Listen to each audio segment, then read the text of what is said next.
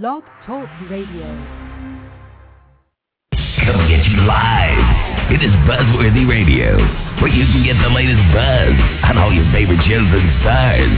Buzzworthy starts now. Hi, welcome to Buzzworthy Radio on blogtalkradio.com. I'm your host, Novell J. Lee, coming to you on Tuesday, December 15th. Hello, this is the wonderfulness of live radio. You get to mess up on air. Let's start over. This is Novell J. Lee coming to you live here on blogtalkradio.com on Buzzworthy Radio on Tuesday, December 15th. I got it out this time, 2009, 10:30 p.m. Eastern Standard Time, 7:30 p.m. Pacific Coast Time. We are going to be joined by Gayla Johnson. Many people may recognize her as Janet, Rob Lowe's right hand on ABC's highly acclaimed drama Brothers and Sisters. We're going to be talking to her for about 15, 20 minutes time, a little bit, about that much time. We'll be speaking with her, so she'll be joining us in a few minutes. For those of you who are listening right now, I wanted to give you a heads up on some upcoming shows that we're going to be having on before our guest gets here. We're actually going to be having on this Friday. Make sure you guys check out this show because I am highly anticipating this show. Looking forward to it. The wonderfulness that is Julie Benz will be joining us. I don't want to give it away. If anybody has not seen Dexter yet, and if you haven't seen Dexter yet, you need to get on that. You need to see the season finale of Dexter. Off of the charts, hot. So hot. I know that's a little too generalized by just saying that. But it's the truth. It was unbelievably amazing that even I didn't expect what was coming in this episode. It was absolutely phenomenal. They did amazing with this episode. And congratulations on the Golden Globe nomination, you guys. Absolutely. I can't wait to congratulate her for that. So, yeah, they got a nice, wonderful treat by getting nominated for a Golden Globe. So, wonderful. That's wonderful. And a shout-out goes to my girl, Allison Brie. Allison Brie, if you're listening right now, what's up, girl? I hear that Mad Men got a Golden Globe nomination as well. Congratulations to you guys. I'm actually thrilled with this year's Golden Globe nominees. I think it's going to be a really good year for the Golden Globes, so I'm looking forward to it. Now, also during that segment on Friday, we actually taped an interview with Kendra from Bad Girls Club. We actually got to interview her and sit down with her. So I'll tell you this much about this one. That was interestingly good. Yeah, notice the nice pause there. I'm dead serious, though. It was interestingly good, simply because it seemed a little too on point. It was a little too on point. I wonder if that makes sense. It just seemed like really. I don't know what it was about her. That she just knew where her head was at in the game and everything, and that's where the chips lie. And I will say this. It's interesting enough because I did ask her if any of that stuff was real or fake, how majority of that stuff was scripted or not scripted. I don't know. I'll see. Well, you'll see. I got my answers. I was pretty much surprised by what she gave me. So I'm looking forward to speaking with her. I actually look forward to speaking with her this morning, actually. I'm looking forward to hearing what you guys think about this interview as well when this drops on Friday night.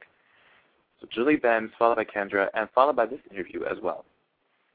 Followed by this one, we'll be airing all three of these live on Friday, but these two are taped. Actually, yes, these two are taped. We're just going to be airing them live on Friday for all of your listening pleasures alongside the Julie Benz interview. So definitely check that out. It's going to be a fun, wild ride on Friday night, you guys. Sit back, relax, get some of the popcorn ready, listen to this fantastic interview. I cannot wait to really hear what she has to say, what Julie Benz has to say about the season finale of Dexter. I am utterly in shock still by the whole thing. That's just how good it was. And I was so happy when I heard the numbers. I was so happy that I heard the numbers for the show because it received the highest ratings of a Showtime original series ever on the network.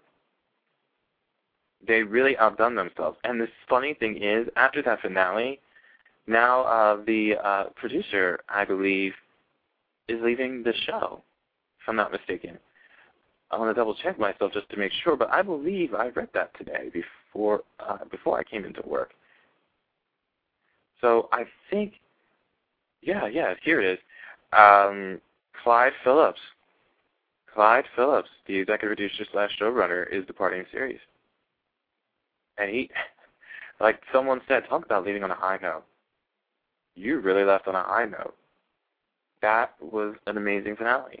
So that was good. That was really good. And it's so hard. It's so hard to not want to say anything because I still don't know who has or who hasn't watched it out of everybody so far. I have no idea. I have no clue. So I want to talk about it, but then it's like I don't want to talk about it because I don't know who saw what. That's crazy. But for a show to basically keep me on my toes throughout the entire time, that was amazing. That was amazing. Not a one show can keep me tuned into that as much as that one show did. If you weren't a Dexter fan before, you would be a Dexter fan after Sunday. Just saying. But it was a good show. It was a good finale. I cannot believe we're gonna not have Dexter until next year, until September next year. That's a long wait. No more Dexter, no more Mad Men. Gosh, what am I gonna watch in the new? Chuck is coming back in the new year. That I can't wait for. I cannot wait for Chuck to come back. That's gonna be awesome. What a good show that was. And I never got used to that show until this time last year. No, not even. March of last year, actually. March of this year, I should be saying. I'm so ahead of myself that I'm thinking it's already 2010, even though it's already creeping up on us. I was actually out vacationing in California, and you know, my friends out there, they have like the DVRs and everything, and we went out and hung out at dinner and everything. Got back to the house and DVR Chuck, so they had me check out Chuck, and I thought that was a really ingenious show. Loved it. Loved that show. It doesn't take much to get me addicted to something. It really doesn't. It really doesn't take that much for me to get into something. Like, you could immediately just have me watch like something like right off the bat, and automatically I'd be hooked. You know, this is probably a weird thing for me, but I never thought that I would like comedies without a laugh track. I'm one that loves comedies with a laugh track. I don't get it. Maybe that's just a weird thing about it, but every time that I would think about wanting to watch a comedy show without a laugh track, I would always tune out because I don't think I would get that invested. I don't know. But speaking of comedies, are you seriously thinking, like me, that The Office and 30 Rock are going to overtake the Golden Globes? I seriously do. I think they're going to overtake the Golden Globes again. Like, they always take over everything else. But I still think that all the nominations were good. I was surprised with George Clooney's nomination. In a good way. In a good way.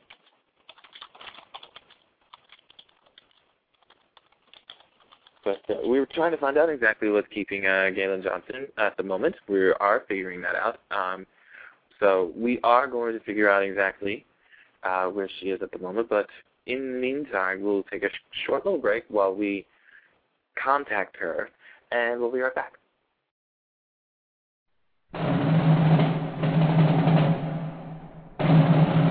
She asks hard-hitting questions. I want to know if you guys are wearing clean underwear tonight. She invites listeners to actively take part in the show. You want to put makeup on my husband? She shares her innermost feelings. You know, I'm going to go on the record and say I would like a blow-up doll.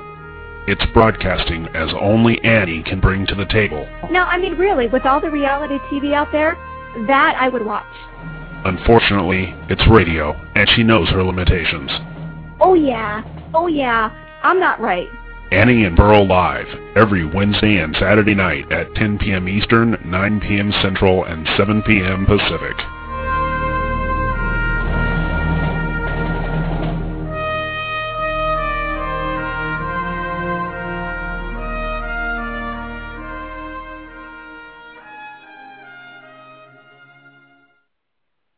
Yeah, I have too much fun on Facebook. I don't know what it is. I'm like heavily addicted to the thing. If not that, then I'm also addicted to Twitter. I don't know what it is, but it's just I'm just so addicted to it that I cannot stop tweeting, and I can't stop like tweeting and Facebooking. It seems like I need to go into a Twitaholics Anonymous meeting. You know, or a Facebook Anonymous meeting. I just feel like I need to be doing that because I'm always on this thing. It's just never ending. I'm on it at work. I'm on it now. It's terrible. You know, I'm segueing off of it, but it's the truth, though. It's seriously the truth. I am always on Twitter. I'm always on Facebook. Like, it's like you can always contact me every single which way. And I just think it's hysterical. You know, I'm really surprised that I'm not off of this thing yet. And I think it's still going to affect me until it now becomes like a fad that you just cannot deal with anymore. It's kind of like stuff from the early 90s. You know, we had like a lot of fads back then, and then all of a sudden, it just stopped. That was it.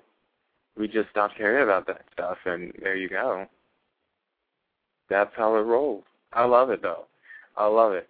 Twitter and Facebook are addicting, but which one's better? I'm hearing like people saying that they love Twitter, and everybody loves Facebook, and everybody loves both. I love both of them, actually. And the cool thing about Twitter is that, you know, lots of celebrities have Twitters. And you never know exactly when you'll probably get a response from one of those celebrities. And I think that's one of like the coolest things ever. And having a tweet response from a celebrity, I think that's like the coolest thing that lots of people will not forget. You know, you could actually go and like, I got a fan response from Twitter, and you know, you could be like pretty much set for life. I love that. Awesome. So I think everybody should get a Twitter. Not just have a Facebook. I think everybody should get a Twitter. Well, that's just how I roll. I'm all over the net, baby. That's where I lie. But I guess we missed out on Gayla coming into the show tonight. We will try to reschedule, absolutely. But, you know, things come up. You know, things happen. You know, something inevitable comes up that you missed out on, but we will definitely reschedule. We'll get it done. But I just want to make sure that you guys tune into our show on Friday with Julie Benz from Dexter, Rita from Dexter. Her second visit, our second time with her, her second visit on the show. I'm looking forward to it. I cannot wait to talk to her about it and find out what's going on with her. Catch up. Lost time, man. It's been a year since we had her on the show, so I'm looking forward to speaking with her again. So make sure you guys check that out. It's going to be on at 9 p.m. There it is. I can't extend the time. Oh, snap. I'm going to try. Okay. We're going to run with it anyway. If it cuts us off, we're going to run with it. Gayla, how are you? I'm good. How are you? I'm good. I had it up, and our time segment, went off, and so it's not heard live now. But we'll easily record it. It'll always be recorded, and I'll air it on Friday when we have our big show on Friday. So everybody will definitely be hearing you. So there's always a way, right? I believe that. Yeah, always. But thanks for making out here anyway. I'm so glad you did. Well, me too. This is good. I'm flexible for doing it now or later. It's up to you. Let's go ahead. Let's go ahead and run with it. I'm game if you're game. Are you game? I'm totally game. Totally game. All right, let's get it going. So, all right. Most of us know you for Brothers and Sisters, Janet. Cool. Yeah. We got some Brother and Sisters fans listening to this show. Listen to this show. And fantastic. Yeah, and they like that show. I look at them and say, they know good taste when they see it. Yeah, good taste. That's not actors. my bias kicking in. No, I'm just saying. So who is Janet? I mean, we basically just see her as Rob Lowe's character's right hand woman, basically. Janet is the modern day Condoleezza Rice, no doubt. She just backs the president. She's politically correct, and always trying to make a good impression. Okay, very cool. And I do have to ask, though, being on that show, critically acclaimed, highly acclaimed show on ABC, and working with such talented actors and actresses like Sally Ford and Rob Lowe, working opposite of those guys when you do, what's it like being on set with those actors and actresses, being a part of that cast, being a part of that Gambit? Because it's just, you're right now working with the epitome of class. Right. It's thrilling. It was magic. I wasn't on the set with Sally Fields. I was on set with Calissa Lockhart and Rob Lowe, and the other actor, I'm going to get his name. It escapes me. But I was on the set with them, and it was amazing. I probably, if they call me back in, I'll probably be doing more episodes with them and hopefully get a chance to work with Sally Fields and some of the other ones. But it's fantastic. They're so amazing, so professional. They do it with ease, so if they can do it blindfolded, the way that, the skills they have, the levels they have. And I just pick up so much, good information, good feedback, and overall energy from it. Absolutely. Doing that show is definitely a lot different than what I recently heard that you do. You do comedy on stage. I'm a fan of the comedy now. I'm a fan of the comedy. You're a fan, huh?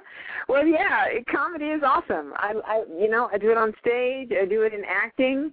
It's the best thing. I kind of picked up comedy as a way of doing something and keeping current while I'm waiting for my big acting debut to happen, and so it is fun because now I have more skills and more talent and more opportunities to go out and perform. You have more to delve with as well with everything that you do besides that you can incorporate into your comedy act.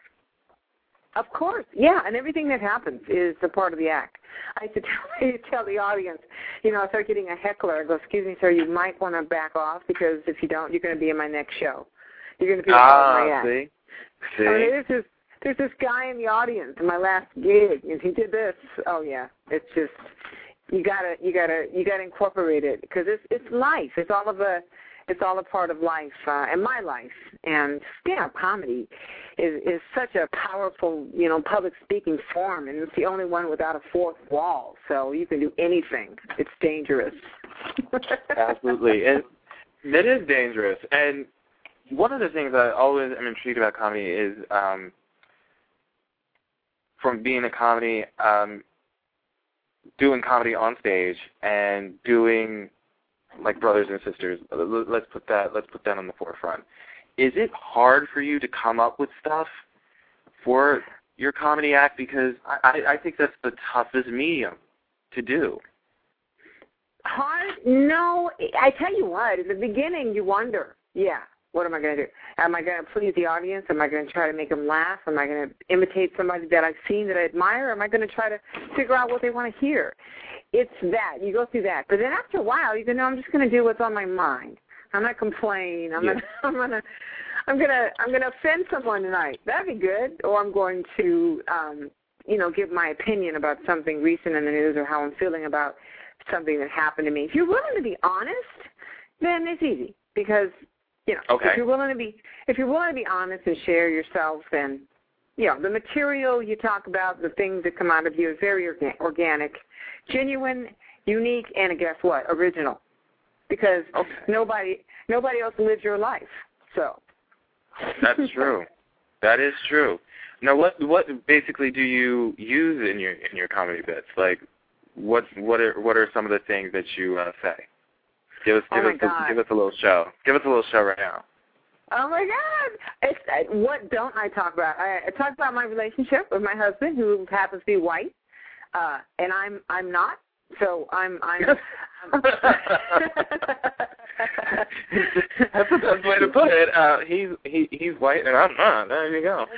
I'm your tone. You and me. Born and raised L.A., mom's black, dad's black, I'm black. That's how it goes. And my husband is Modesto, farmer guy. His best friend, was a tractor. So that's kind of where we're coming from. The conflicts and stuff that go on there, there's a lot of stuff, like little stuff. Like we live in this house. It's not really a house. It's a duplex, which is an interesting way to live. I have one side to myself, which is a 1-bedroom, 1 bath. He has a two-bedroom, 2-bath side because, well, he's got more space because he had the credit. You know how that goes. Oh, okay. And it's great. I talk about the dynamics of living here, where we have a door that we build in the middle of the unit, so I can lock it on my side, and he has to go to my front door to see if I'm home, and I can ignore him if he's tripping. But it's fun. I love that. I talk about, like, before I got married, trying to date certain guys that come up to me with that certain debonair way of talking, like, "Yo, what's up? How you doing, baby? How you doing? What's up?" Oh, you pretty much just described pretty much every gangster black guy that's on the face of this planet. You sure you weren't hitting up any guys from Compton? I'm not sure, actually. I even say, once I do that on stage, and go, and that guy was Asian. Oh. Yeah, silence. Okay. Not really, no. Of course not. But who knows? But it is it's a slice of life, every show, because I change it according to the audience. I don't impose a set list on anyone. I basically watch the show and go, well, there's another comic talking about, how guys pick up on her. So, I probably won't do that bit because they've seen that. They've had enough of that. I think I'll do something else, like, cops pull you over all the time. I mean, for different reasons. And, being a comic, I'm always got a little smart mouth on me, whatever. So they ask these questions. You know why I pulled you over? I'm like, geez, I don't know.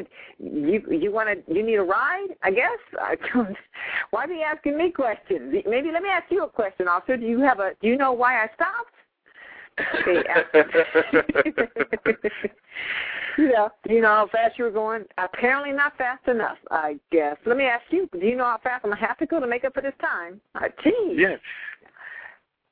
So I do that in little stuff like that. Talk about from family to friends to making a living, just your general wonderful everyday stuff that people can relate to. Mhm. Now, have you ever, when you first started out doing this, and you started incorporating like family, friends, and everything like that, were you afraid, or not afraid? Maybe that's too strong of a word. Were you contemplating or thinking about how they would react to being used in your comedy bits? Like, would they be offended, or would they appreciate it, like that kind of stuff? Absolutely. Absolutely. Anybody that, anyone I was close to or loved and, going to talk about them, I'm like, oh, my God, I'm going to be estranged from the family.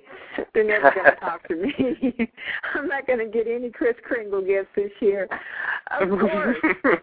You're going to get the lump of coal. That's what you're going to get. Not even coal. You'll probably get a slap across the face or something. I don't know. Oh, my God. And then they find out and they start pulling out baby pictures and junior high pictures of me and giving them to the press. Baby pictures. Ooh. Oh, my God. Oh, I was terrified. But I tried to, find a way to tell them that, I'm doing this joke about, like my dad, for instance, he was a Mr. Sensitive about it, And I told him, I said, Dad, I got a joke that I do. And he goes, what are you talking about me for? I said, I'm not saying anything terrible. But back in the 60s, the kids used to tease me about my dad's hair because he had a huge afro. And it was... Oh. It was big. It was too big. And he would, how we would braid the afro, and then we pick it out with the rake, and it gets the airflow through it. So it was bouncy. It was a big bouncy thing, He walked down the hallway, it's bouncing 2 seconds behind his head, because it always had... It always had a 2 second delay on it, He turned to the left, it was 2 seconds later, it bounced and followed his head wherever he went. It was just... I talked about it, and so Dad is like, oh, well, why don't you talk about your mama? Why don't you talk about somebody else? So he's just, he actually heckled me in a show once. It was very funny. And he came to see the show, and he stood up and said, my hair wasn't like that. Okay. You want me to bust out the pictures and show everybody? Exactly. He said, bam. Oh, now sit down. I love it. I love it. Now, and I know you worked with a lot of people here. Let's tell everybody, who have you shared the stage with? Oh, man. Let's see. That's a good question. I've worked abroad and in L.A., so, I've shared the stage with Chris Rock. I've worked with... See, I've been trying to use something like that with Chris Rock because, everybody who sees me, they say I look like him, and I'm like, no, I don't, and they're like, yeah, you do, and I could see a resemblance. I was like, okay, so what if I told you I was Chris Rock's brother? Would that get me anywhere with you? Well, and then they're like, no. Then I'm like, well, then why did you tell me I look like Chris Rock then? Get out my face. Well, you could try, but then you got to deal with the way Tony Rock looks, because he's out there. That's Chris Rock's brother. Now, he's a comedian, and he's got some press and some shows and things he's doing. He's hot, so he's out there. He's a good-looking guy, too. So if you're Chris Rock's brother, you're going to say Chris Rock's other brother. I'm the other brother. Well, look, we're all brothers, right? Why don't we just use that excuse? Yeah, that would work. That you never know. That would totally work. Trying to get out. Let me see. Chris Rock, it's just amazing. The people that I've performed with, I've been in the business. It's sort of like. Well, in London, there's a whole bunch of people that I've been. The last 4 years, I've been going over there performing. They got a comedy store over there as well, Comedy Camp and Comedy Cafe. But I see. I was trying to remember on my. Yeah, even when you think about it, it's weird. It's like it should come to my Dat Fan and Don D.C. Curry, Mark Curry, Sammy Shore, Joey Medina. Ronaldo Ray. I was on the stage with him. Doug McCraw. These guys, Doug McCraw, Shang, and Rusty Z, Beth Donahue, and I, we co-headlined Club Jokers out in Oklahoma years ago. But Mark Curry, I was in the show with Mark Curry when he did his game show. Do you remember the show? It was called Don't Forget Your Toothbrush. The whole the whole audience was cast, and we all had to pack an overnight bag and sit in the audience. And then if we got selected to come up, it's like, don't forget your toothbrush, because if you win, they're going to put you in a limo and take you right to the airport, and you're going someplace. That's the idea. Okay. Of course, I was a contestant, and I didn't win, but hey, you don't win everything. But that's true. That's true. That was a humbling experience, as well as when I was on Wipeout. Now that's crazy. You were on Wipeout? I was on Wipeout, a contestant. I didn't think I'd win the $10,000, but I do think I was getting my 10 minutes of fame. I was the one. Yeah. I was the one in that leopard print body type thing. There was a white bodysuit. I heard about that. Okay, yeah. Fell flat. I didn't see it, but they were telling about it to me at work. So. Mm-hmm. Yeah. That reality show was like a reality check. I'll never do it again.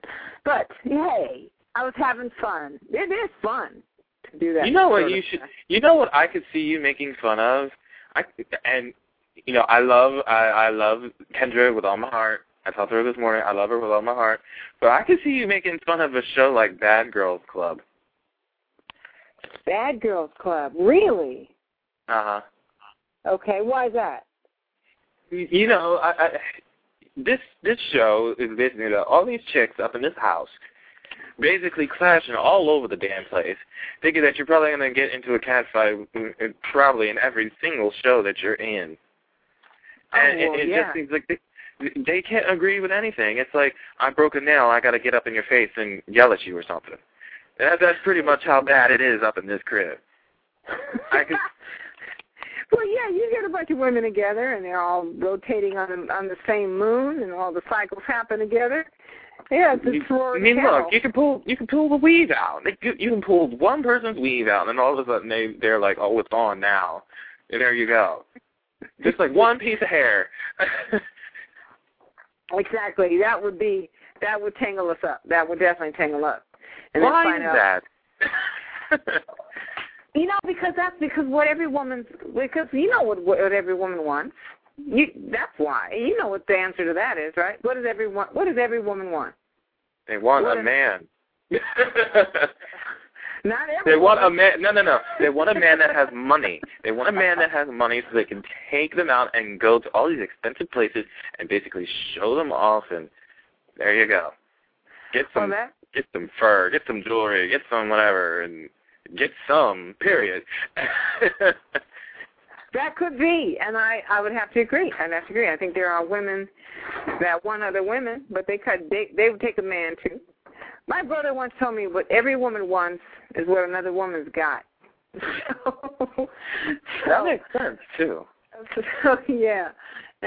So if you've got better weave than me, then we rolling. We got to deal with that. I don't have any hair. Well, see, now we know what happened to your hair. Yeah, they all pulled it out because I broke a girl's nail. That's fine. Did I put that out there? No, I didn't put that out. We're gonna edit that out. You have that power. Yeah, I do. I do, man. I don't use it to the best of my abilities, though. If I embarrass myself on air, I embarrass myself on air. Everybody's entitled to do it. You know what I mean? Hey, you're human. Yeah, you can do that. You're human. It's all good. It's going to be natural and human. That perfection stuff nowadays, it's just boring. Nobody is that perfect. Nobody's perfect. Absolutely not. Hello, Tiger Woods. Are you listening? Aha. There you go. Just there saying. You go. And we're all sitting on pins. Exactly. We're all sitting on pins and needles, like hoping Obama don't go south. So yeah, I know. Claiming that Michelle's gonna keep him in line. I don't know. Michelle's thinking about other things now. She don't have to worry about Obama. If he's cheating on me, somebody's gonna tell me. I ain't got to follow him. She's gonna take a lesson from Tiger Woods' wife and learn how to use that 9-iron 4 right up into his windshield of a car. Oh, yeah. It's incredible. He definitely did play 18 holes. I'm just saying. So you know what's funny? What's weird about like the press and stuff like Tiger Woods? Now you know. Now all of a sudden his wife has an identity with us. Like she suffered and she's upset. Now all of a sudden she's... Well, yeah. I mean, you know, what if her book came out? How I Dealt with Tiger Woods. It's like, oh, geez. Now she's somebody to listen to. Mm-hmm. She's the victim. And, you know, it's like that John and Kate +8 issue. You know, how tired I got of that. I was ready to run my car up into that house and go like, I'm tired of John and Kate +8. Get off my screen. Y'all need to go somewhere with your messed up looking hair and you have all these 8 kids up in the house. I don't give a damn if he cheats on you. So what? Go somewhere. Your 15 minutes of fame is up. Exactly. Exactly. Anything that can be milked will be. That is incredible. And as long as we're listening, as long as we're tuning in, you know, books are being made, action figures are being made, movies are coming out on that issue. Oh, yeah. I can't imagine who's going to play Tiger Woods and his wife or John and Kate in the movie, in the TV movie. I don't know. I don't even want to go there. Let's not go there. Let's not even go there. Let's not even go there. So exactly where can people find you? Where can they see you? I know you got a show on the 18th, right? Yes, I got a show on the 18th. I got a show. I'm going to be hosting a New Year's Eve red carpet event coming up on December 31st, 2009. It's a New Year's Eve party, and I'm going to host it and perform. They got 3 other artists there: Brooklyn Jai, Suzanne Nichols, and Detox. They're going to be singing and performing as well. It's an open bar.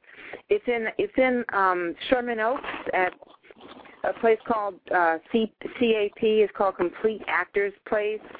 It's at 13752 Ventura Boulevard, Sherman Oaks, California 91423. They have a website that you can look it up. It's called Complete Actors Place. Just like it sounds. Just like it sounds. Yeah. And then I got rooms coming up. I do all the stuff all the time. You know, around town. You can always find me at the website, GaylaJohnson.net. Yeah, because that's my schedule there. Yeah. Definitely got to put that up on the website so everybody can locate her, GaylaJohnson.net. And are you on Twitter at all? Are you one of those that is addicted to Twitter like I am? I am not yet on it or addicted. I've been like fighting the urge. I know I don't tweak Twitter. I do the MySpace and Facebook and everything, but I have not graduated to the Twitter yet. It's just another reason to stay on my computer.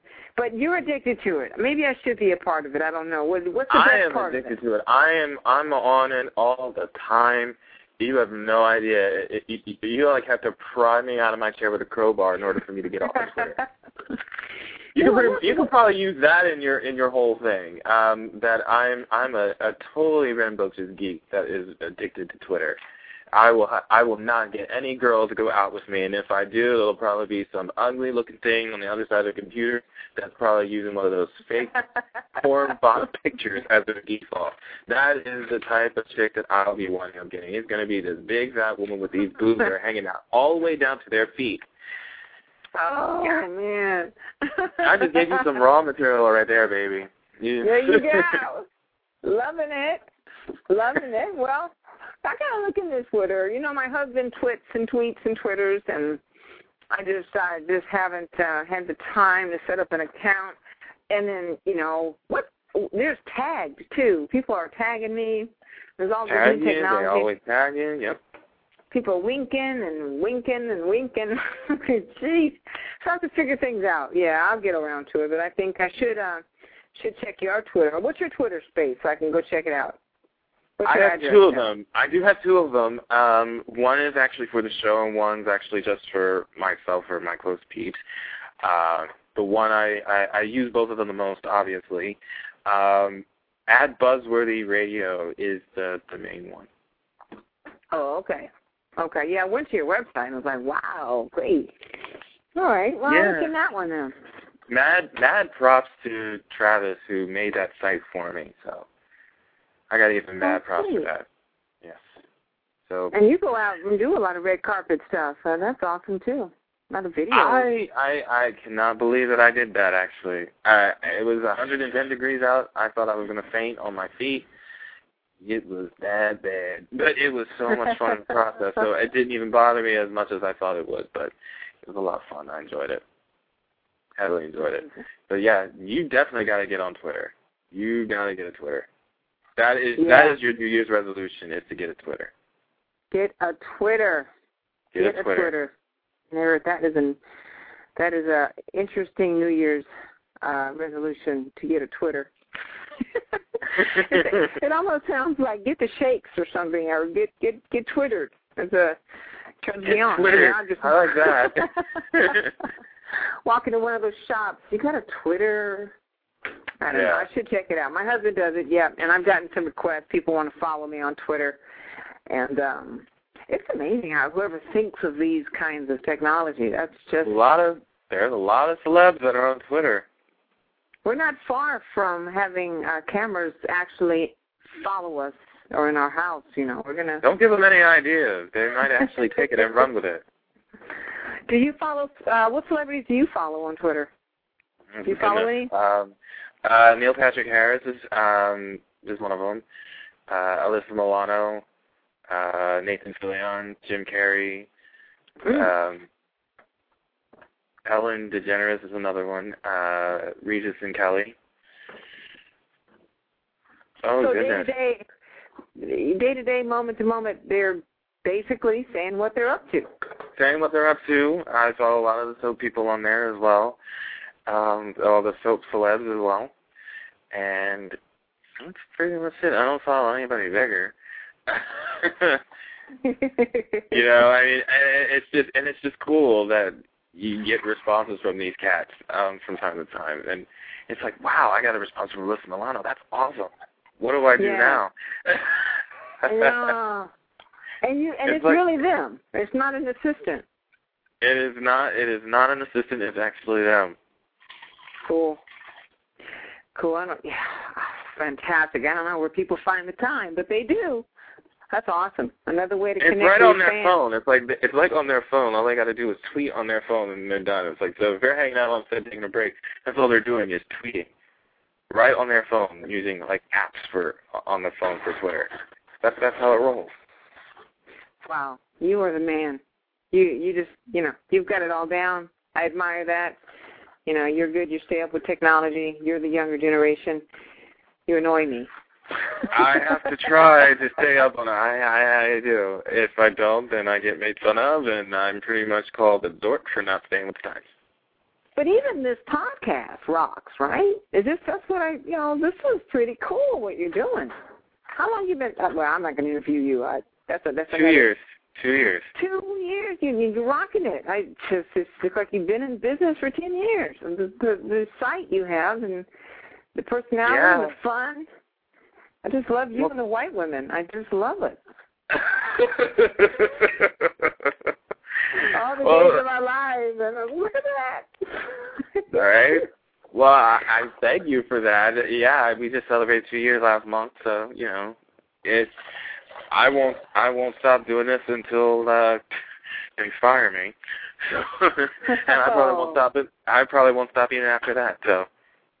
Never quit. Never stop. Life's too short as it is. The same thing for you. Absolutely. You know what you should do? If you don't already, you should have videos of like all of the stuff that you do on stage on your site. Really? You mean like the stand-up act? Yes. Yes. I do have some clips on my MySpace, which I guess I didn't even reference that. It's just MySpace.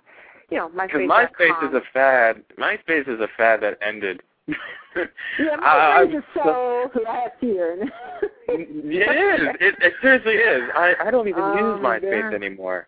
I'm on Facebook and Twitter. Those are the only two things I use. MySpace is the thing of the past. This is so unfair. I just learned to pimp out my MySpace. Aww. No, I didn't really. I added one or two things, but you're right. It's right. It's Facebook or Twitter now, and as soon as I get with that, it's going to be something else. But that's okay. I believe it. I believe it. I wish I could come up with this stuff though, because I want their money. You know, you can. You just think about your needs, what you want. Design, get with the person that writes programs and say, make it do this and this and this. And then they'll write the program. You get, I don't know how it's done. I'm just saying, like anything else. People have a concept of a film. They get writers behind it. Bam, creator credit. There it is. I guess. But I have not seen a way to post video on Facebook, because every time you post something, it moves down to the bottom of the screen, and more people post stuff, and you got to scroll to find any videos that were posted, right? Like posting it like on your own wall for videos, or like. Oh, that's how it's done. Yeah, like there's like this tab where you can upload your video on your hard drive onto your Facebook, and then you can post like a link if it's like posted on like YouTube or something, and just post it that way. So. Oh, that's what I see. Do it. Yeah, and you're right. Little short clips of me doing different things on stage. It would be fantastic. I think I'll do it, because that's pretty amazing. You should, because you know, like a lot of people who can't make it out over there to the West Coast, should be able to get a good inside view of exactly what you do on stage. I think they should see some of that stuff. It's rough. I was improvising a bit the other night because there was a Spanish audience, and I speak a little Spanish, and I said, you guys, I've decided I live in a Spanish neighborhood like everybody in the audience, and I said, I've decided I'm not gonna run anymore from the Jehovah's Witnesses. They come down my street. I'm still standing my ground. My husband goes in the house. He doesn't want to deal with it. They were talking to me in Spanish. I said, excuse me, no comprende español. They kept talking to me. I'm sorry, did you not hear me? I said, and then they keep talking. Finally, I said, no comprende español. Todas las personas en esta calle comprenden inglés solo, nada más. Nice. Esta ciudad es Los Ángeles. Esta país es Estados Unidos, okay? No Cuba, no Mexico, no Guadalupe, Guadalajara. I just went on. Mi Dio comprende inglés, okay? Solo. And you know, Dio is my God. Mi Dio, my God speaks English. Oh, man, my husband came out. He's like, come in the house. I'm like, un momento, hablando conmigo. I'm talking to my friends. I was freaking them out, man. I could use you at my job. And all those Spanish people that come in here, and I'm like the same way. I speak a little bit of Spanish and everything like that, but that would be so killer. Yeah. At your job, if you could speak Spanish, the key would not to don't let them in on it. Let them speak Spanish around you, and they don't know you understand. I was actually able to pick up on some stuff that they said around me, and they were actually insulting me. And I said to them, it's like, they don't know that I understood those words, but I knew that they were cussing me out. Yeah, and you could tell by the tonation and everything as well. But yeah. I love it. They don't know I can speak. They don't know I understand. I'm not good. So I'm trying to pick up more. All I can understand is like, what's the Spanish word for the N word? I know negro, right? I know that one. And I'm going to get the Spanish word for the bitch word. Someone taught me that word, and I forgot what it is. Oh. Someone's called you that? You're gonna have to call me back, and I'm gonna have to tell you. Because I'll just be listening for those words. Yeah, that's all fun. We're all the same. You know, we're all the same people. You know, black people, Spanish, Mexicans, white people are all screwed up. You know, I believe that. I think that, you know, there's things that white people know and black people know. There's things that Mexicans know and white people know that black people won't even admit. You know, like Tupac is dead. Okay, let's just yeah. I pretty much came to that realization quick. Little things. That's like Elvis is dead. Like, you know, yeah, they exactly. won't admit White people won't admit that. You know, and like Mexicans won't admit that. You know, chicken is food, not a roommate. You know, stuff like that. That's so bad. Chinese food actually uses cat and dog. Oh, sorry. Yeah. Yeah, like Asian people, left turn lanes are there for a reason. You know, little things. But we have fun. You'd be a good comedian. You could do it. It's public speaking. Talking about what's in front of you all the time, you know. That's true. You know, there's a lot of stuff that they can make fun of me about. So I don't see why I can't make fun of it myself. So. Right. And you do that, too, when you're out there live on the red carpet with the microphone. Something happens, you go, okay, bring it here, I guess. You have to incorporate it or it takes over the show. I had a heckler once. Comedians always deal with hecklers. I mean, sometimes worse than others. There was a lady. I was the headliner of a show. It was in the high desert a couple of years ago. She was drunk out of her mind. She heckled the MC, the opening act, the feature, and she was going to heckle me. So I went up. She was still drunk. She was still heckling. See, hecklers think that they're helping the show. They when think they're not. They're not. They're disrupting the show. They're changing the energy, but they say they're having a good time. They want to be your friend. So I watched her throughout the show, and I finally said, okay, so she's been talking all night. I pointed over to her, and the audience kind of groaned. And I said, what's your name? And I got her name, and I said, she wants to be a part of the show, you guys. Let's give her a role in this show. And they all, like, raised their eyebrows. What's she going to do? I said, I'll tell you what. What's your name, Monique? Monique, when I point at you, I want you to do me a favor. Anything you want, tell me what you want me to do. Okay. I want you to stand up, and I want you to open your hand. And then when I go, and Monique, what do we say to that? I want you to say, bitch slap. Nice. And I want you to hit your cheek and turn and do a thing on it. And she was, okay. And she did it, and it was like a real baby slap. I said, no, we want to hear it really go, you know, like, you know, we want to hear that, Monique. We want to hear that. She just, the audience fell out of their chairs. And I did the show, and she said something, and I said, Monique, and what do we say to that? She stood up and did it one time, and everybody got real quiet, and she got quiet, and she stood there and rubbed her cheek and sat back down, and then never heard nothing else. Matter of fact, I looked for her, and she had left already and went home. She ran out. Yeah. She goes, well, I can't really interrupt, make fun. I got something I got to do. I got a role to play, and I don't like that role no more.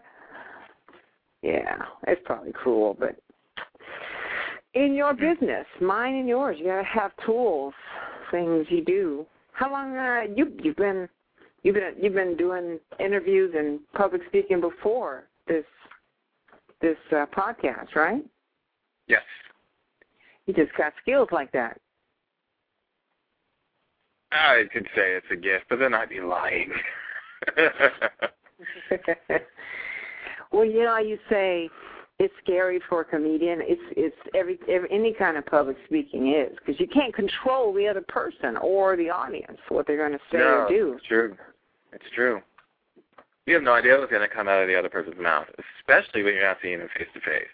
Then you have no idea. You got to work with that. Man, yeah. Makes it harder.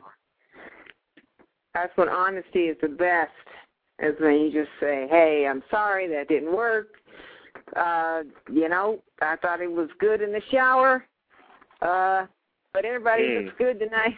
You just have to clean it up. I do some good shows, especially overseas where the Brits are just so judgmental of you. And they don't get the references that you normally talk about. Like I do a thing about being black, you know, out here in LA. I go, look at me, I'm not really that dark, and I'm not really light. I'm kind of a color in the middle. I'm a shade. I'm a Cocoa 582-1. Yeah. And then I follow it up with, I think I'm actually a Huxtable. That's my nationality. I'm a Huxtable. Nice. I like that one. I like it too. I took it to London. They're looking at each other like, oh, what exactly is a Huxtable? I don't understand what that is. I'm like, you guys don't know Bill Cosby out here? Are you insane? That's oh, God. No, they don't. They don't know that. See, that just makes me sad. That makes me sad. Yeah. Yeah. And because they don't get the American, what they know of Americans is what they see on TV, but not all TV that they see. They see, you know, anytime I did a Laquita kind of ethnic inner city character, oh, they loved it. You know, I used to do it. I used to do a bit. What's up? My name is Laquita, and whatever. You know, welcome to the Black Shopping Network. We got all kind of products. Yeah, I mean, just average, you know, and they love that. Oh my God. So you said they're stereotypes. They love it over there. So, but I love traveling. Do you travel? Do you yourself get a chance? Just back and forth between LA to Jersey. Since I live in Jersey, I travel from over here to the West Coast, and that's pretty much the furthest I've been, sometimes Florida. I would love to travel over to Italy when I get the opportunity. I would love to do that. But that causes me to basically save money. Yes. But I'm gonna work on it. We're gonna work on it. Get me over there. If you go over there for Buzzworthy Radio, then it's a write-off. I'm going over here to get stories, man. I'm going to interview the people in Italy about what they think about Obama. I'll probably be like, who's Obama? Yeah, exactly. And you could tell them your worst nightmare. That's who he is.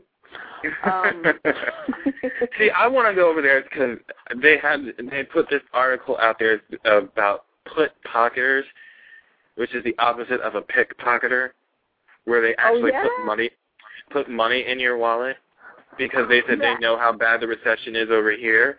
So they've been actually putting like $30, $40 in American tourists' pockets. Oh, that's funny. And these are from reformed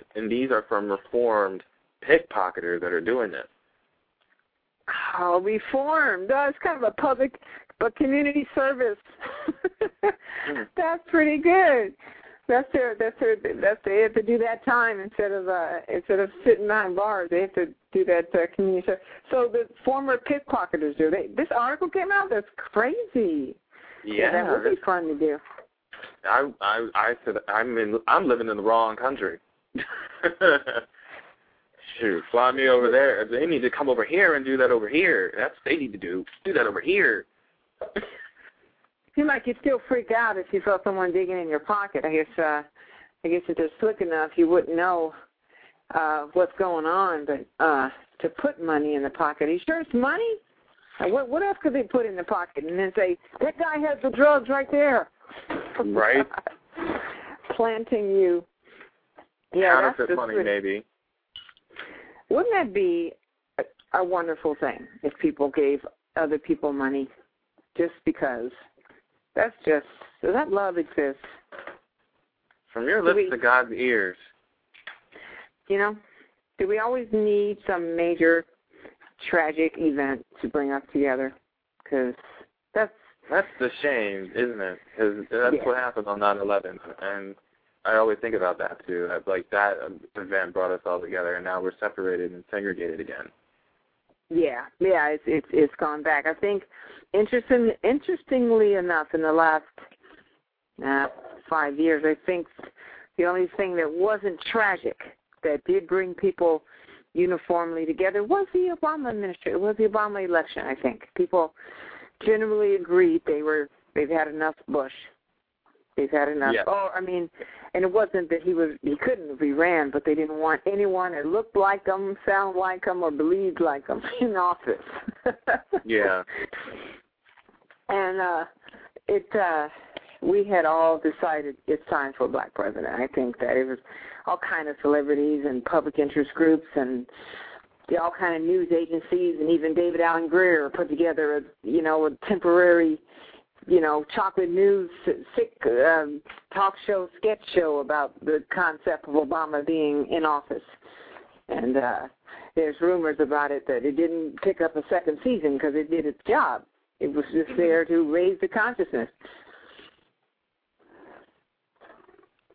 Never know. I hopefully, because everybody's saying Obama has to do something, but I'm like, hopefully, we'll definitely be able to live on with him as our president. You know what I mean? Definitely. I mean, I went to the inauguration. Did you go? I did not go. I actually had to work that day. I wanted to take off, but I actually had to get called into work because we were short. And I did want to go, but because that was a historical moment to be a part of. Oh yeah, I think if you didn't go, you were probably the only black person not there. There were 5 million or so black, not 5 million, just a lot of black people were there, and the crime rate went down all over the country that day. It was just no crime. I'm just joking around. Actually, it was so freezing too. People weren't even black; they were blue. It was just amazing. I believe that too. I believe that too. But I mean, I do wish I was there. I would love to have been a part of history making. I would have loved to have attended something like that. But, Oprah was there. Jesse was there. Byron Allen. Opie was there. Opie and Floyd and the barber shop. It was amazing.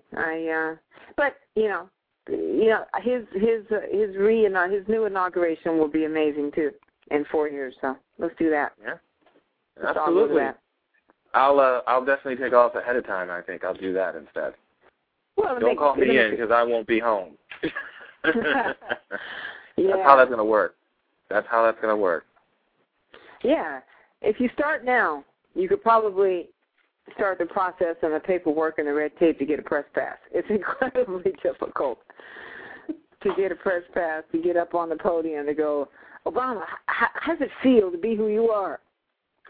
I don't even think I would do a press pass. I think I would just stand right there in the crowd. Just even doing that would definitely be it for me, Won't even worry about all that, going through all that process. I would just go right there and stand in the crowd with everybody else and just watch that go on right in front of me. I think that would be amazing. I was gonna be a newscaster like you, or TV personality type. I was gonna do that. What changed your mind? Well, got my degree, communication journalism. Worked at radio stations. Worked at TV stations.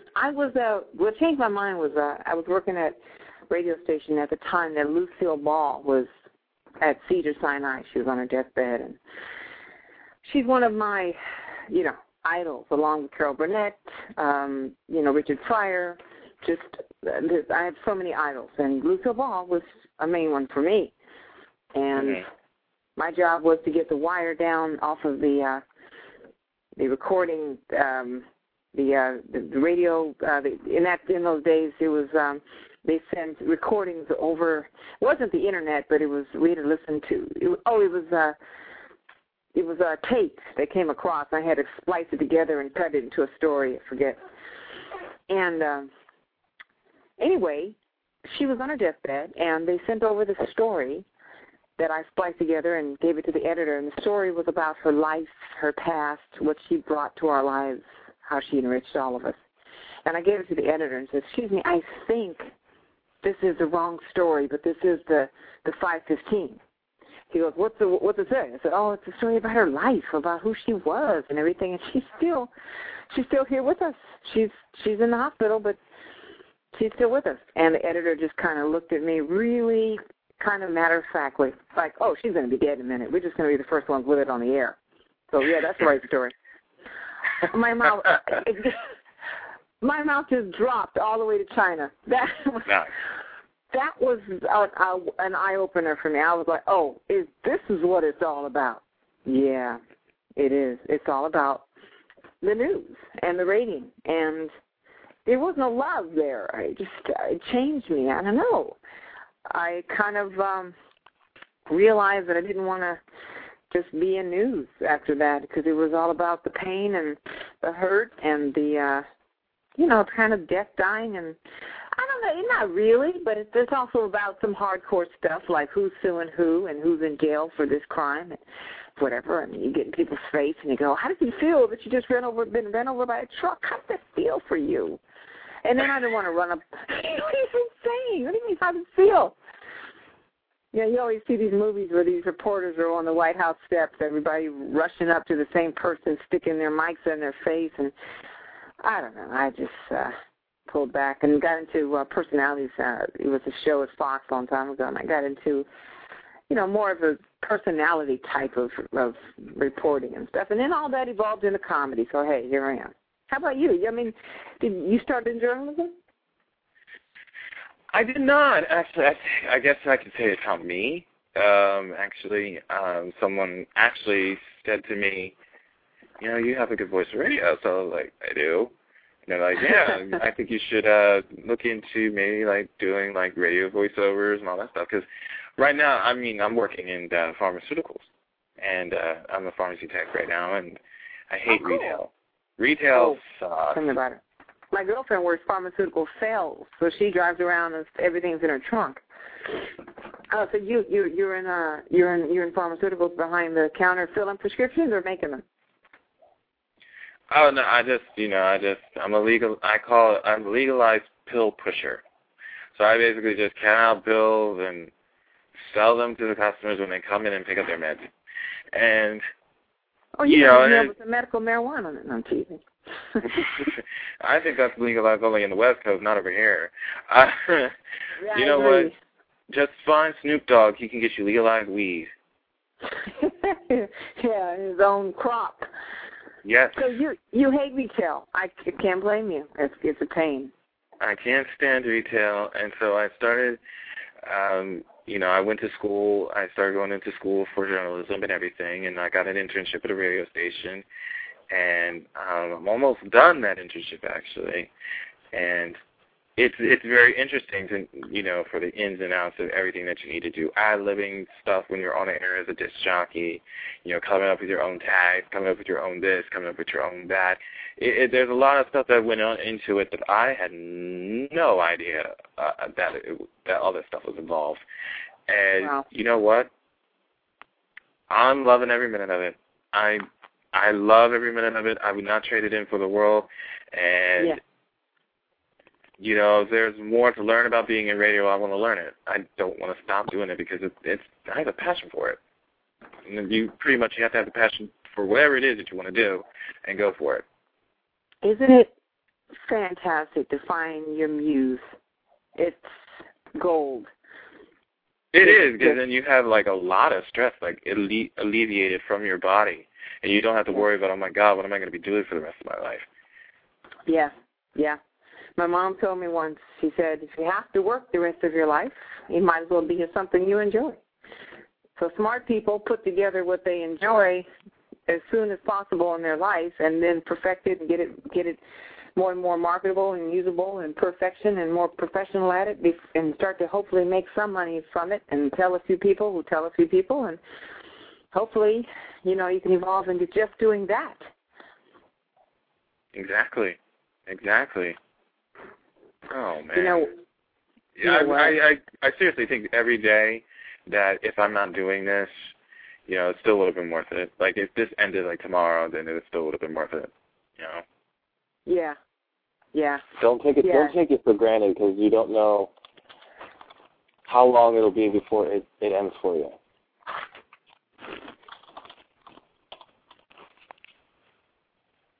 Just Wait. 2 cents. Oh, that's good 2 cents. I was I was listening, and I didn't hear that last part. Oh, okay.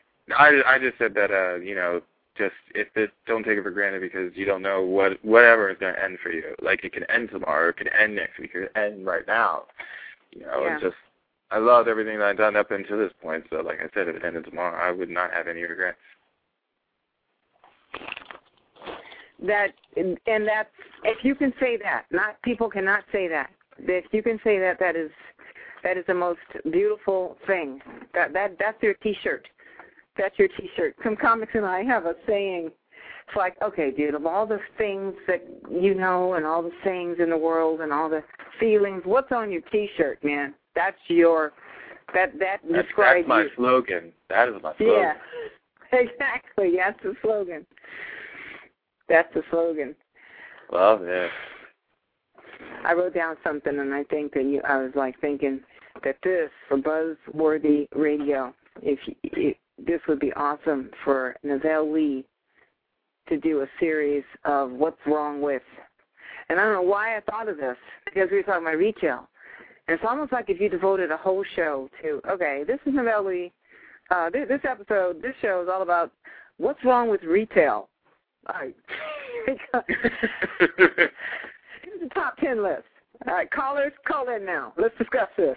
You know? Yeah. And then you had a topic for everything. Like, okay, what's wrong with the smart car? Let's talk about the smart car. Some people want it and some people don't. And then moving on down, you know, to everything. All this going green. Let's talk about what's wrong with going green. Oh man. God. We won't even touch that. Oh, exactly. There's that's worthy, buzzworthy stuff. You know, it's just. But because you do this show live, yeah. I mean, you know, you can tease each week. Next week we're going to talk about what's wrong with, you know, people that recycle out of your trash can. Let's talk about that. Let's talk about recycling is good, but you've already separated the trash, right, with the blue and the black. Yeah, we did. So now here comes some stranger who's messing up your design. He's taking away your contribution to the to the dumpsters, you know, for what? Now, what's wrong with that? Let's discuss. Well, first of all, that's disgusting. Yeah, I mean, like, what do you want to go digging through my trash for? That's disgusting. Unless you're a hobo, that's still disgusting. That's disgusting. As you can see, I've already recycled this stuff. This is my kind. You're taking away my donation to the city in the way that, you know, because there are places. I went up north recently and was shooting an independent film with the new red camera. That's going to be the new camera in movie making and video making and stuff for TV. It's a new technology. And I did that. It was in the Portola Valley. It's actually a documentary I shot for the Native Americans that used to occupy a Silomar area up there by Fresno. Not Fresno, but Monterey. But the point is, I was saying, I forgot the point. It was about. Oh my God! Was that the point that you forgot the point? Was that the point? That was the point. What happens to us? Am I that young? Okay, I ain't gonna say it. I'm young. I'm forever young. It's